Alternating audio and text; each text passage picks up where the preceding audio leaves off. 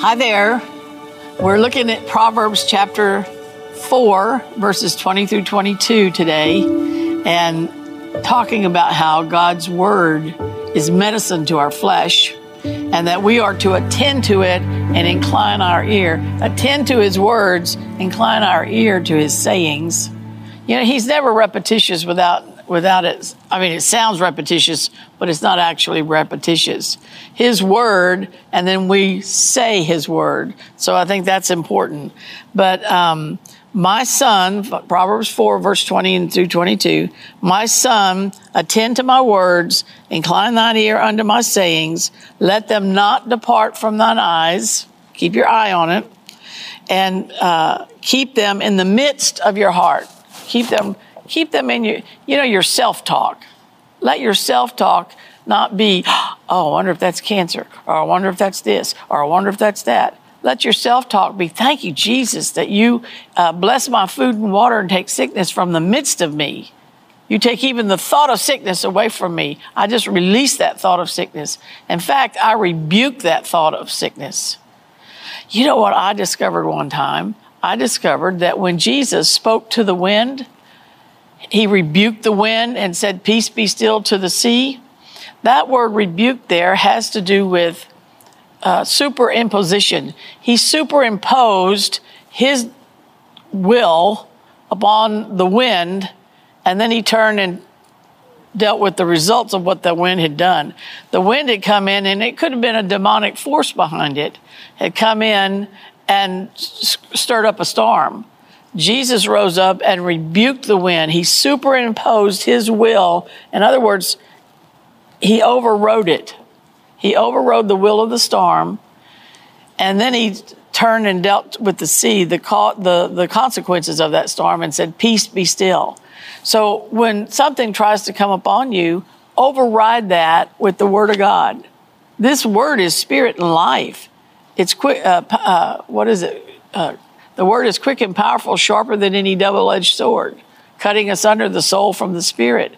This word is alive. It's living. It is the presence of God itself. We want to build our confidence in the fact that when we speak his word, now we may not feel all that confident in our early days of learning to speak it, but the more you practice it and the more you put it to work and the more you see it work, the more confident you're going to get in the fact that it works. And sometimes when I'm putting it to work, I feel really stupid talking to the air. I feel stupid, but eventually, if I'm speaking to storms or speaking to the rain or speaking to hurricanes or tornadoes, or Jesus did that, and he said, all authority has been given to him, now you go. In fact, when we were brought forth in Genesis, he said, let us make man in our image, male and female. He created them in the image of God. And then he said, be fruitful, multiply, replenish the earth, subdue it, and take dominion. So he put us here to rule, if you will. And there's two realms to rule from. One is a natural, one is a spiritual. One is a seen world, one is an unseen world. Now, what we're talking about is the unseen realm. That's what we come into when we receive Christ as our Savior, and he makes us born-again creatures. We now come into a realm that is unseen. But when we learn to function in that realm, and when we learn to take dominion in that realm, then you're going to see the seen realm settle down. The disorder is because the spirit realm is not being ruled and reigned over. And that's what he sent us to do. He wants us to do that. Now, I know there's a lot of people that may listen to this and think that I'm nuts. because if you don't see it the way of the flesh, then you look weird. But we are supernatural beings. So to the world system, we are looking nuts. You know, when you consider that Jesus came into a world that was upside down, and he's starting to put it right side up, then the people that are comfortable upside down and think that's all there is, they think when you try to make it right side up that you're crazy. that it doesn't work that way, that their way is the only way it works. But I'm telling you, Jesus is turning and putting everything right. So we need to let him put everything right. Amen. We need to cooperate with him, and we need to act like the Bible's true. I just love that statement. If something's happening in your house and you don't know what to do let the Holy Spirit tell you what to say, and then say it, and then act like the Bible's true. And it will be for you. Amen. So we were looking at the word is medicine to our flesh. Many make the mistake of substituting belief in healing for the actual taking of God's medicine. So I can go to the doctor, get a prescription, go get it filled at the pharmacy, go home and not take the medicine. And it's not going to do me any good. And a lot of times people go to church, they hear a sermon, they get all stirred up, and then they go home and they don't take the medicine. And it's not going to do them any good. And so we want to, you can believe in healing without actually taking the medicine. And what good would it do you to believe in the food if you didn't eat it? I can believe that scrambled eggs are good for me, or that, protein's good for me, or the fruits and vegetables are good for me. But if I don't take the food, if I don't take the medicine, it's not going to do me any good. God's word is his medicine. And God's medicine, and there's parallels between God's medicine and natural medicine. First, God's word is a healing agent, just as natural medicine is a healing agent or a catalyst. To produce healing, God's word contains inherent within it the capacity, the energy, the ability, the nature to affect healing in our bodies. So his word has the capacity, inherent ability to do what it says.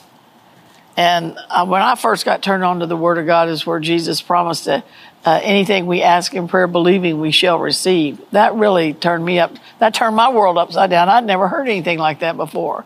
That you could have a relationship with God and anything you ask him in prayer, believing you could receive. That really set me on fire. So he sent his word to heal us, it says in Psalm 107:20, and deliver us from all of our destructions. Have you had destruction in your life? The word of God is what's going to heal you. I like to say that the word of God can keep you out of the ditch if you're raised up in it and taught right from the beginning, or it can get you out of the ditch if you weren't and you ended up in a ditch before you met the Lord.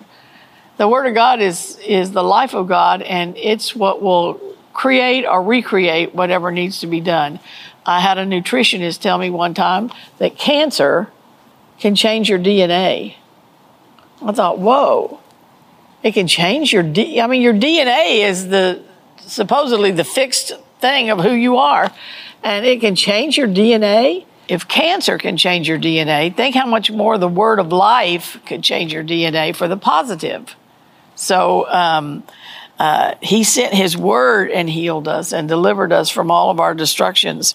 And it said, one interpretation says he sent out his word and it healed, and from their corruptions it freed. In Proverbs 4:22 it says, for they, his words, are life unto those that find them, and health to all their flesh. Isaiah 55:10 says, the word of God will accomplish what it's sent out to do. Wow. What do we need to do then? We need to send it out. We're talking about sickness and disease. We're talking about health. We could be talking about finances and provision. We could be talking about relationships. The answer is the same. The basics are spend time with the Holy Spirit. Find out first of all, maybe find out what the problem is. Let him counsel you. He's our counselor, right? I call him my BFF. He's my best friend forever. And he's the one that's going to leave the earth with me. He's going to leave with me when it comes my time to go. And so we want to tend to that relationship, because he's the one that will bring me to the word that I need to have. So he's the one that will help counsel us and guide us into the words that we need to be saying. But then we need to send out the word. We need to put that word out there. Amen. And it says the word itself contains the power to produce what it says, Just as when God said, let there be light, there was light.